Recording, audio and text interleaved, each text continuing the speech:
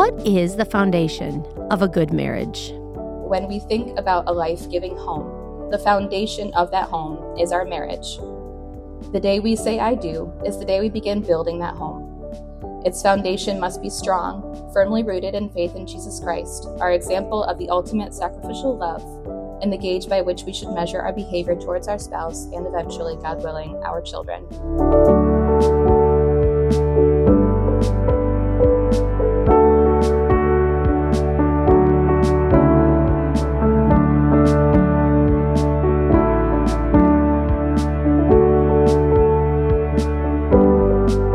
Welcome to Unshaken. I'm your host, Julie Van Warmer. Today is episode 192. Today is our monthly installment of our Mom2Mom ministry. Now, our Mom2Mom ministry focuses on encouraging and equipping moms to do the work that God has called them to do. This year, the ministry has been focusing on each of the different rooms of a home. We have visited the laundry room, the entryway, the kitchen, and many others already, and we have many more to come. Today, we're going to take a walk into another room of the house. Taylor Castillo is going to walk us through the importance of the bedroom. Now, don't go crazy on me. This talk is actually way more than just a talk on intimacy. So if you're married, I encourage you to listen. And if you've been married for a long time, like me, 26 years or more, at this point, this talk was actually really helpful to me. It reminded me of so many things that I needed to be reminded of, right? And if you have only been married for a few years, it'd be a great place for you to learn too. So let's jump in and listen to Taylor Castillo guiding us through this talk. So as Audrey said, I'm Taylor Castillo. I go to Christ the Word Church with my husband, Josh. We've been married for 8 years. We have 2 little boys and a girl on the way, which will be a nice little change up. I call us high school sweethearts. We met in high school, but Josh says it doesn't count because we went to different high schools, whatever. We are the definition of opposites attract. If you haven't met my husband, especially in school, I was the quiet, somewhat preppy art nerd, the little girl that hid in the studio and read books all day. And he was the heavy metal rocker dude with eyebrow piercings and a long ponytail. If you don't believe me, I have a picture from high school that I'm willing to show you after this talk. We did not have the typical relationship timeline, at least not according to the standards of the present company. We actually dated for 7 years before we got married, before we got engaged and then married. Many things took priority over a wedding during that time. I wanted to finish my degree in college. He wanted to make enough money to buy a house and so on. We had a level of commitment that was similar to a marriage, I would say. But we were kind of following the world's path to success, checking off all those boxes before he put a ring on my finger. We knew we loved each other. We were committed to one another. We just had things that we wanted to get done first, like I said. In our 7th year of dating, we joined a small group through Christ the Word Church, and we quickly fell in love with God's Word and the fellowship and support we received through our group. We studied the book Holiness by J.C. Ryle, and if you haven't read that book, it's not really for the faint of heart, if I'm being honest. But we really loved it. We prayed for each of the members in our group, and they in turn prayed for us. It was the first time that either of us had actually ever prayed for other people. We began to understand what it really meant to pursue God, to strive to be selfless as Christ was selfless. We started regularly attending church and got engaged during that time. A couple months into the engagement, everything was planned for a beautiful fall wedding in October. Deposits were paid, venues were booked, save the dates were sent out. I bought this gorgeous gown that I paid way too much money for. But something had changed. Our focus had shifted from how do we serve ourselves, how do we check off all these boxes, to how do we better serve God? What do we do to honor Him? As I mentioned before, we basically were already married. We had been dating for 7 years. So 4 months into our engagement and 6 months away from the big wedding day, we decided to get married in 2 weeks, which was about enough time to book a spot in the church and allow our very shocked family to make it in town. We had a small ceremony over Easter weekend with family and friends, making our vows to each other before God. Our reception was steak dinner with friends and family, and a cake with a butt print because my cousin Zach sat in it. He's very proud of that. We still had the big party in October with the fancy dress and the DJ, but I will always cherish our little church wedding and what it meant to take that first step in faith towards God together as man and wife. Plus, it's a lot of fun to tell people that we were married twice. It's a good icebreaker. In all seriousness, though, when we think about a life-giving home, the foundation of that home is our marriage. The day we say I do is the day we begin building that home. Its foundation must be strong, firmly rooted in faith in Jesus Christ, our example of the ultimate sacrificial love, and the gauge by which we should measure our behavior towards our spouse and eventually, God willing, our children. In Matthew chapter 7, verses 24 through 25, Jesus says, "Therefore, everyone who hears these words of mine and acts on them may be compared to a wise man who built his house on the rock. And the rain fell, and the floods came, and the winds blew and slammed against that house, and yet it did not fall, for it had been founded on the rock." God's word is our foundation, and a godly and loving marriage will produce abundant life. So, how do we achieve a loving and intimate marriage? How do we build that strong foundation? I'm sure many of you are familiar with the passage in 1 Corinthians chapter 13 that talks about several attributes of love. It is often quoted during wedding ceremonies or inscribed on gifts for the happy couple. I think we hear it so often in this setting that it may be easy to overlook the true meaning of what Paul was writing about. The love in this passage is not just the butterflies in your stomach, "Oh, I can't wait to spend the rest of my life with you," love that's floating through the air at weddings when the marriage is just starting and the couple is full of hope for the future. Sure, that is the love that starts most marriages, and there's nothing wrong with that. But the love Paul is describing in his letter is agape, God's love, a love that is unconditional in the sense that it does not depend on the one who is being loved, but on the commitment of the one acting. There is a reason that this particular passage is so often brought up before we say our vows. God's design for marriage is to unite a man and a woman, and that they love each other just as Christ loved the church. Isn't that amazing and kind of terrifying at the same time? Those of you that have been married for a while know that there are times when loving your spouse unconditionally doesn't seem quite possible. But it is possible to practice this love, this agape, in our marriage. This morning, we're going to talk about a few building blocks that help build up to that foundation of unconditional love, why they're important in marriage, and practical ways to live them out. The first building block we're going to focus on today is faithfulness. Mark chapter 10, verses 6 through 9 says, "But from the beginning of creation, God made them male and female. For this reason, a man shall leave his father and mother, and the two shall become one flesh. So they are no longer two, but one flesh. What therefore God has joined together, let no man separate." When we say our vows to our husbands at the altar, we unite ourselves with them and promise to be faithful to them for as long as we are on this earth. This is one of the most important promises we make in our marriage. It establishes loyalty, vowing that, under God, our husband is now our priority and our head. In the beginning of a marriage, it's probably easy to keep this promise. It's just you and your husband, probably in the honeymoon phase. You might get your apartment or buy your first house. You start planning your future together. You have all your first holidays as a married couple, and things are exciting. Your life together is fairly simple, and not many challenges arise. Then as time goes on and you start to add to your life, jobs, responsibilities, children, it can become more of a challenge to practice faithfulness daily. In this era of social media and access to endless information, comparison is a dangerous temptation. We are constantly faced with images of influencer couples online or watching friends move ahead in life. We may not reach certain milestones when we thought we would, or maybe we are just discontent with what we have.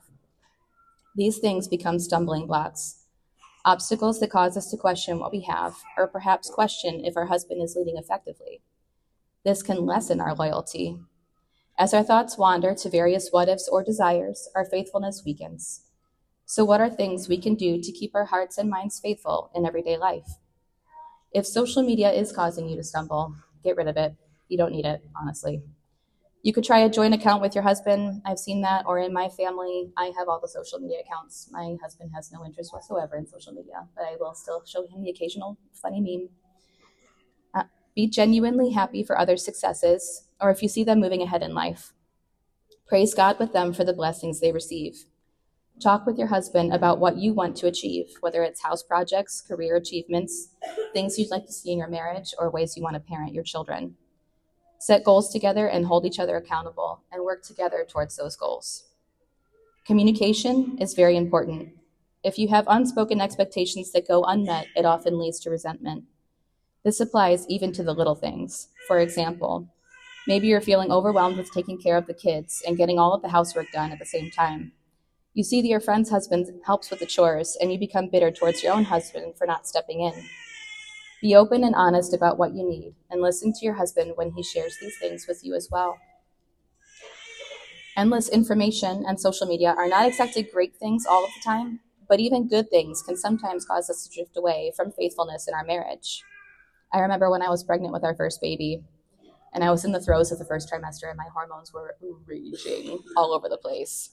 In a particularly vulnerable moment in the midst of a conversation with my husband, I sat down on the stairs and I started to cry, and I said, I am so afraid you're going to love this baby more than me.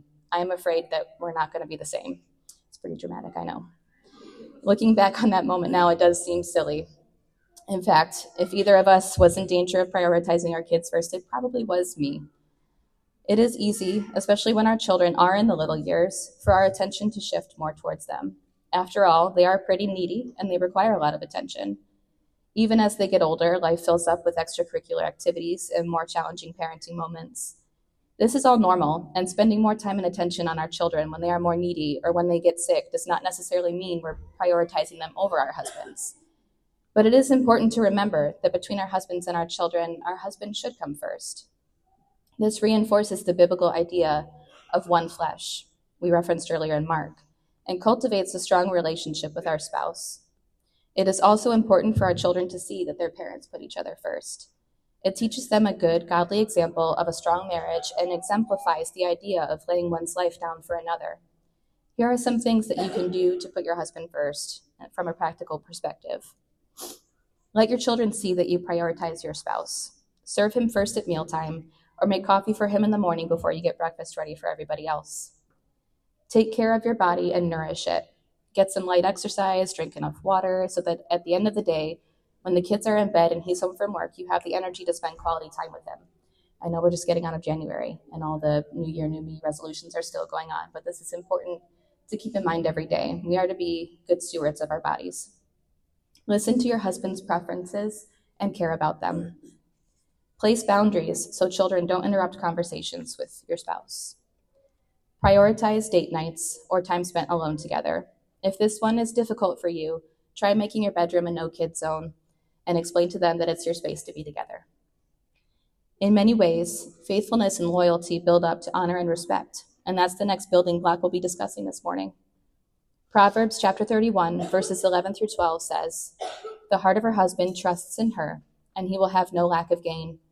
She does him good and not evil all the days of her life." What does it mean to do good and not evil? This particular scripture can mean many things, but in this context, it could mean respecting our husbands and honoring them every day. In other words, we may not always feel respect, but we are still called to be respectful. Ephesians 5:33 specifically calls a husband to love his wife as himself and a wife to respect her husband. This is an action done out of obedience to the Lord. Honoring our husbands will build trust and love in our marriages, and actively respecting them will encourage them to embrace their God-given calling as leaders in the home. What does it look like to honor our husbands on a daily basis? Speak highly of your husband, always. When you're with your friends, when you're with your family, encourage those around you to do the same. Praise the things he does for you and your family, not just to others, but to him as well. Let him know that you appreciate his hard work, love, and support. Send him a note or a text every now and then, telling him that you love him and thanking him for something specific he did that day. Pay attention to his needs and be a helper to him. My husband and I have 2 rental properties, and along with taking care of a very old farmhouse, his full-time job, 2 rambunctious boys, and a baby on their way, our life fills up pretty quickly. He often rattles off lists of things that need to get done. I think it's just his way of getting it out of his head so that he's not stressed out all the time. And I make it a point to try not only to listen, but to check off some of those tasks while he's at work. I'll mow the lawn, paint, trim, although not lately, get quotes for projects that need to get done, or simply have a quick dinner ready when he gets home so he can jump into more work himself. Even little things like making phone calls on his behalf can free up 5 minutes of time here and there, and that's helpful. Honor him not only with your words, but also with your nonverbal language. If you're like me, this one can be a real challenge. My face does not hide a single thing. And of course, if you've been married for a while, you learn to pick up each other's body language. Without uttering a single word, my husband knows almost exactly how I feel about something. It's not always a bad thing, except when I'm trying to be serious and not laugh. To be honest, though, it is important to watch body language, as it is an indicator of the level of respect you feel for him. How is your tone of voice? Do you roll your eyes or cross your arms when he's talking to you? Do you look away during conversation? These are things we need to watch out for. Be trustworthy. Be transparent about finances and your spending. Do not keep secrets from him. Follow through on your promises. When you say you're going to do something, make sure you do it. And pray for him. Let him know that you do. Sometimes I will send a prayer to my husband in a text while he's at work, especially if I know if it's a difficult day or he's stressed out about something. He knows he doesn't always need to respond, but it is always appreciated. Respecting your husband in these ways not only honors him as an authority over you, but it also honors the Lord as the ultimate authority over you both. Seeking to honor the Lord in your marriage helps to build that strong foundation for a life-giving home. Just as faithfulness and loyalty build to honor and respect come through our humility, which is the third building block we'll be talking about. Patience and understanding also fall into this category. Ephesians chapter 4, verse 2 and 3 says, with all humility and gentleness, with patience, showing tolerance for one another in love, being diligent to preserve the unity of the Spirit in the bond of peace. As believers, we are called to walk in this manner in all things, but it is especially important in marriage. And ironically, it might be the most challenging principle to practice. It's hard to be humble, especially with someone you share every aspect of life with. But humility is an essential ingredient for a healthy marriage. The day you get married, you become one flesh. And as time passes, humility strips away the selfish parts of yourself as your unity deepens. It strengthens that bond of peace referenced in Ephesians. I have personally found that practicing humility in marriage comes more naturally as you learn how to work through conflict together. I'm not saying you need to fight in order to be humble, but admitting you're wrong or making a mistake are some really effective ways to take your pride down a notch or two. My husband and I have had some big fights in our almost 9 years of marriage. Some fights even lasted days. I'm not so great at that whole don't let the sun go down on your anger thing.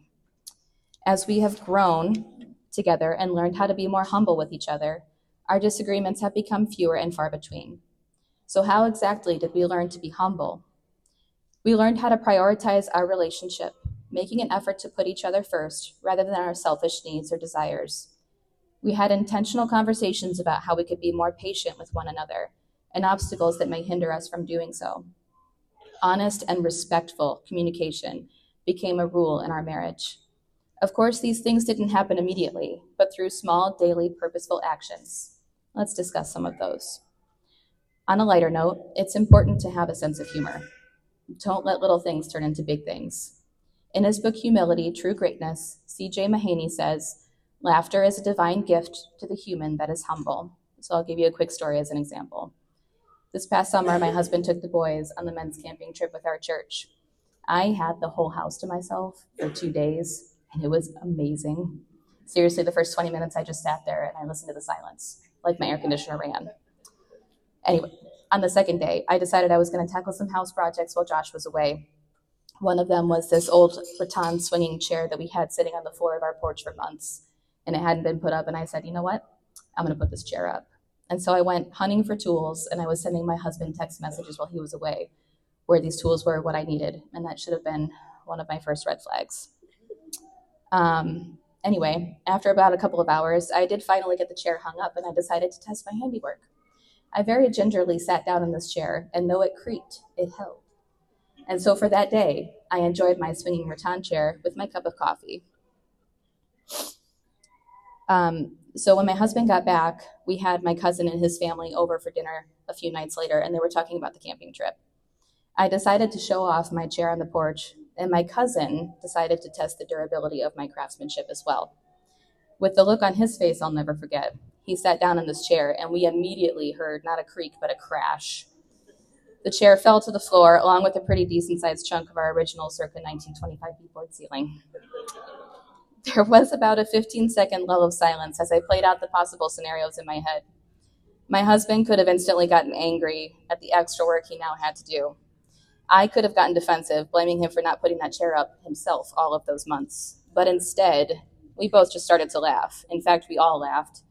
So a chunk of our ceiling was missing, and a few toddlers were almost injured by some falling hardware. My husband just said, "Well, I guess I should have helped you a while ago."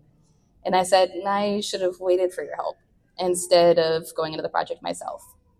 A hole in the ceiling may not be a small thing to everybody, but having some grace for each other and the ability to laugh enabled us to apologize immediately to each other and move on. This is where that open and honest communication comes in. I also learned the value of a stud fighter. Speaking of grace, Mahaney's book on humility also says, one purpose for every conversation you have, in every personal interaction, is that the person who hears you will receive grace. The biblical definition of grace is freely given, undeserved favor. Always be willing to give grace so that you can receive grace. Be quick to forgive. Don't linger in anger or resentment towards your spouse. If something is bothering you, wait until you're able to speak about it with a level head and bring it up to your husband with the intention of seeking a solution, not just to air out grievances. Remember that you are one flesh. Treat him as respectfully as you would like to be treated. Give him that favor, even if he is undeserving, as Christ shows favor to us as sinners. I read an article on humility that said to practice, not my will, but yours, and I thought that was an interesting approach. In marriage, this could look like saying, not my choice of restaurant tonight, but yours, although that one's kind of funny because I don't think the woman ever wants to choose the restaurant.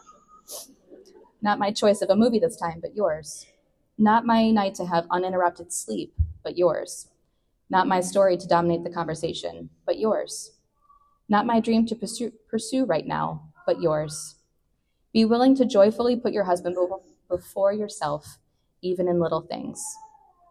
So, all of these foundational building blocks, all of these attributes of Christ-like love, faithfulness, honor, respect, humility, work together in a marriage to preserve a bond of unity, which is the fourth and final building block we'll discuss today.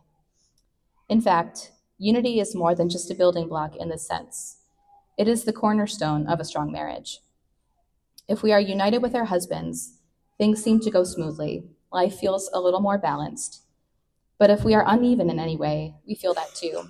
There may be more conflict, or it may be difficult to practice different attributes of love. Colossians chapter 3, verse 14 says, "Beyond all these things, put on love, which is the perfect bond of unity." Pay close attention to the wording here. We are to put on love.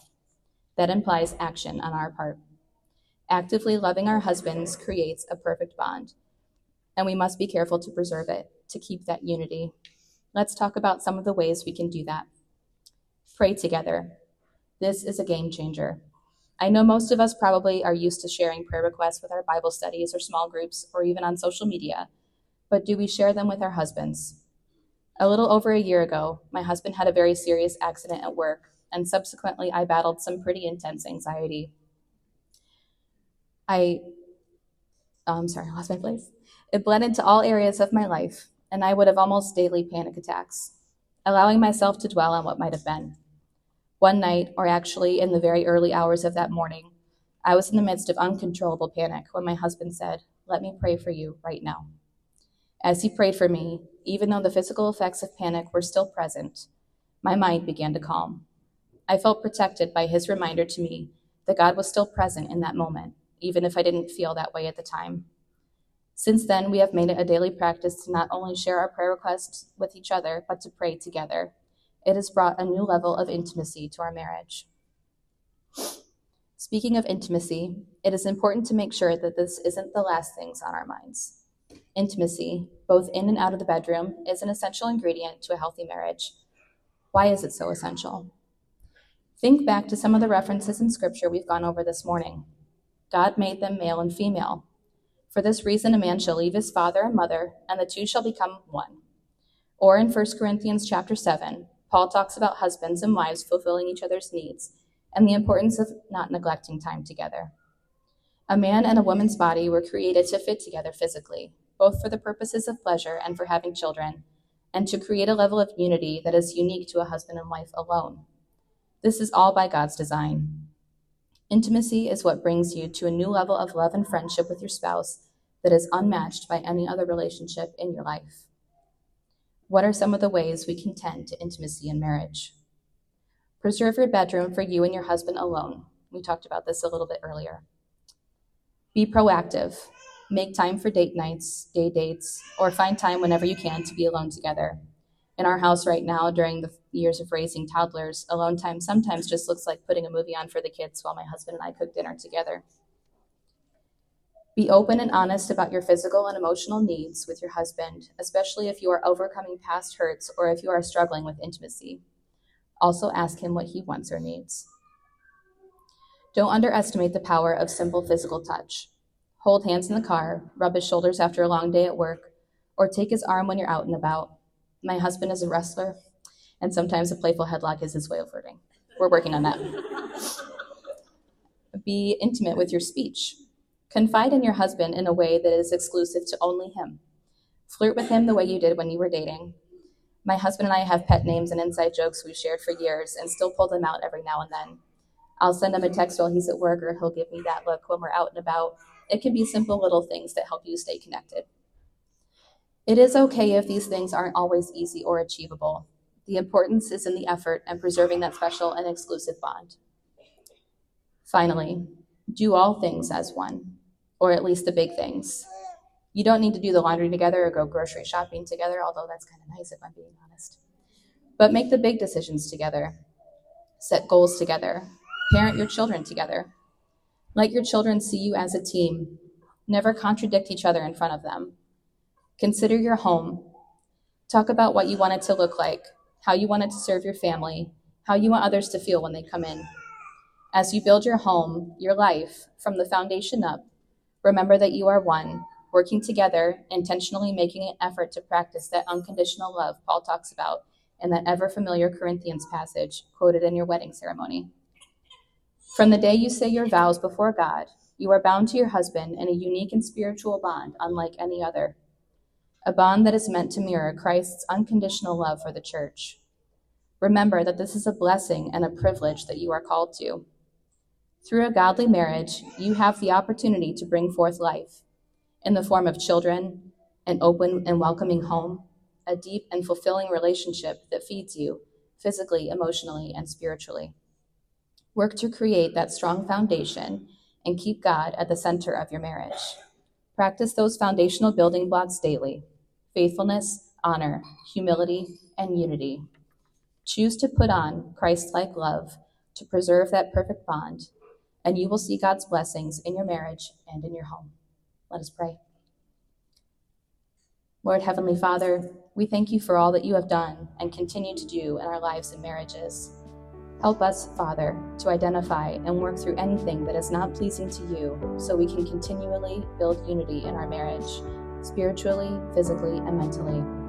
We are thankful and excited to see the work of your hand as we do our best to seek you daily. We love you and thank you for all that you have given us. Amen.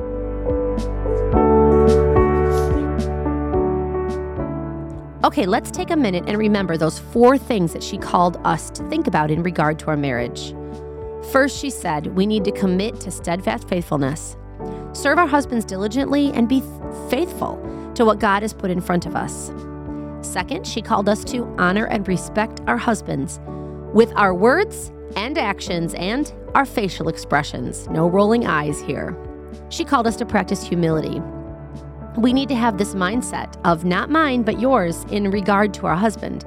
Not my decision, not my plans, not my choice, but yours as you look and honor your husband with your actions and your words. This is definitely a hard challenge, but it is a good one. And finally, she called us to have a strong unity with a base of love that we need each and every day of our marriage to actually put on that love, like it says in Colossians. A big way to be proactive in this is to pray together and to pray for each other. I hope that you were challenged and encouraged by this talk, and I hope that you can find at least one area to work on in your marriage this week. Let's pray. Dear Heavenly Father, I thank you for Taylor and her willingness to speak. I thank you for the fact that we can all learn from this, whether we've been married 1 year or 50 years, Lord. Help each woman listening to love her husband more and to build her marriage stronger, Lord. Give us strength to honor you with each part of our marriage. May we bring glory and honor to you. In Jesus' name, amen.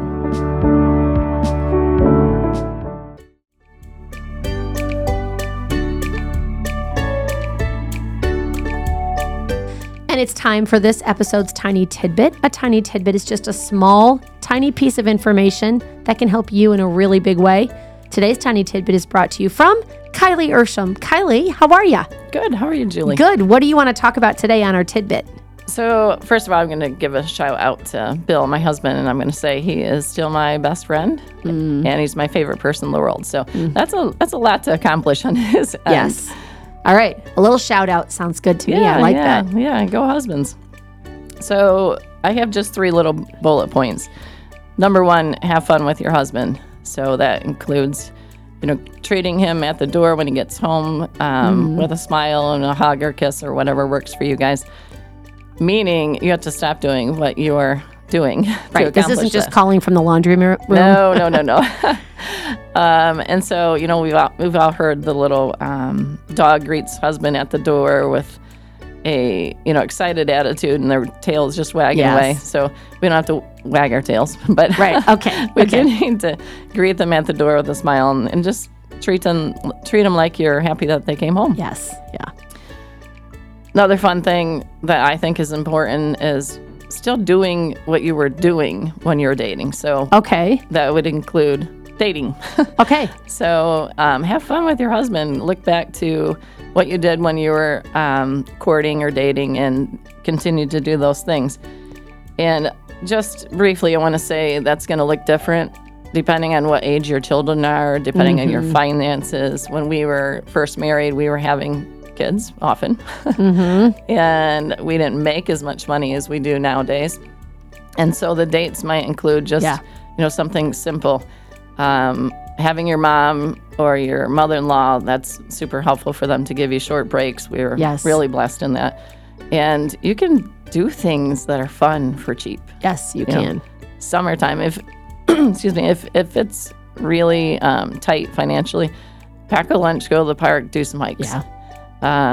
If that's not your thing, and eating is, because Bill and I do like to go out to eat, and that would include some Mexican food is super cheap. Yeah. Go share a single portion of fajitas. You'll probably still take some home, and with a good tip, you're in and out for $20 or $25. Yeah, that's pretty good. So I heard of a woman who she and her husband likes houses. Oh, it's not me, on a side note, but likes houses, and she likes the craftsmanship, how they look, and he likes the craftsmanship, and they drive around. That's their date. Oh, yeah, see? So, it's super just spending time together. It didn't cost them anything. They might get a fun coffee, Yeah. And that's what a good idea. Probably something they did when they were dating. Yes, I think so. Bring that back or keep it. Yep. And the other thing about dates is it's going to look different stage of how long you're away. So when they're little tiny tots, we would just go out to dinner and come back, or a movie and dinner and come back. Just a couple hours. Yeah. And then as they got older and easier for grandparents to watch, because they weren't 2.5, 1, and 0. Right. We started going away for weekends. Our first weekend, super cheap. We rented a hotel room and stayed in Hocking Hills for the weekend. I love Hocking Hills. Ah, so pretty. If you're local to Northwest Ohio, you need to take a trip to Hocking Hills. It's super close. Yeah. Relatively speaking. Yeah. And then as the kids got older, we started leaving them alone, and we would because they could do it. Extend the stay. Right. Yeah. I think Ben was 15 when we went to Southern Ohio, and that was 4 days. It was wonderful. Yeah. Everything's, again, fairly cheap. You drive around and see scenery. And then the last probably 3 years, we've gone away on our anniversary every time. So we call it our honeymoon. Okay, I like it. Because it just keeps happening. Yes, that's wonderful. Right. I like that. So the last 3 years, we go to Mexico, and we've gone from 8 days to, we just got back from an 11-day. Oh, wow. Oh, my goodness. It's so nice. And you look forward to it every year. Yes. And, you just stash it. We call it our monthly honeymoon payment. Every month we put money in a little fund, and we go, and everything's paid for before, because you never want to go on vacation and pay for it afterwards. Yes. No. Yeah, don't do that. But anyway, that time is precious. Yeah. And then not going away, we have teenagers, keep food available. Yes. So have fun with your husband and your kids. Yeah. And their significant others that they are now bringing around. And the key is feed them. Yeah. So, food's a good one. Yeah, just have food and some pops. And, you sit around the kitchen and chit-chat. And that's super fun. Yeah. Yeah. Yeah. And I've actually gone out on a date with my husband with my married kids. Oh, yeah. Which was also fun. Kind of another level. And also, Bill and I, when our kids were little, one of our favorite dates was after the kids went to bed.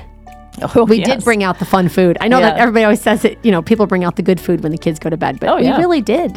And it was fun. Yeah, whatever your fun is. Point number 2, figure out your husband's love language. So that's probably going to be different. My love language is different than Bill's. Some of it matches up, but a lot of the first, 1 or 2 things is different for him than it is me. So take a little fun quiz. They're all over the place. There's books, Christian books on figuring that out, loving your husbands in that way, and then actually do that. Yeah. So Bill's love language is, just putting my hand on his thigh or putting my arm around him at church. And the first few times, that's different for me, and so I was like, oh, okay, I'm going to do this. So figuring that out and actually doing it. The third point I want to talk about is making him feel that he is the most important person in the world, like when you're dating. So go back to those times and kid times that sometimes it's just simple, like teaching them not to interrupt. It is so easy as a mom when a kid says, Mom, blah, blah, blah, to look away from your husband in the middle of conversation. Right. And then it's like, oh, I just did that. So get in the habit because it will shut them down. Yeah. Like they'll just be like, okay, I'm done. Right. I'm not interested in talking anymore. Yeah. Yeah. I actually asked Bill, final point. Okay. I asked Bill, what is the top 1 or 2 things that you feel that I'm loving you? That things are going well. And he said, not necessarily in order, but it just came straight out of his mouth. Keep your husband the first above kids, definitely above your parents. That's tricky. And your friends. So and your work. Yeah. So just always try to make sure that they're first. That was easy when you're dating. So just carry think that back. through. Yes. And if you haven't done it for a while, it's gonna be a little more difficult. Yeah. But purposeful. Get her done. Yeah. That's good. And then the probably the most important thing for many husbands is to meet his needs in the intimacy part. Doesn't automatically mean, it should include, the real part of intimacy. But again, it just goes back to me placing my hand on his thigh. Simple things as well. So. Yeah, those are good. And I like this idea. I think all I kept hearing through what you've talked about with husbands is it requires us to be purposeful. Yes. It's not something that happens kind of naturally. Nope. And so it requires us to think, okay, how can I love my husband? How can I do this? I think a great question to ask your husband every day, if you can, is, how can I help you today? Yes. What's one thing I can do for you? And sometimes my husband will be like, I have no more underwear in my drawer. And I'm like, oh, that's easy. I can do that. Or sometimes he'll say, can you come with me and help paint at one of our houses? And I'm like, why did I ask that question?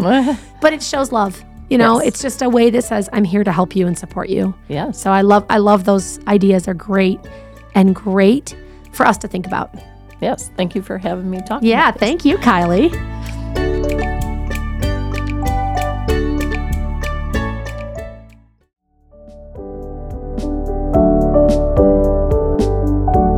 Thanks so much for joining us today.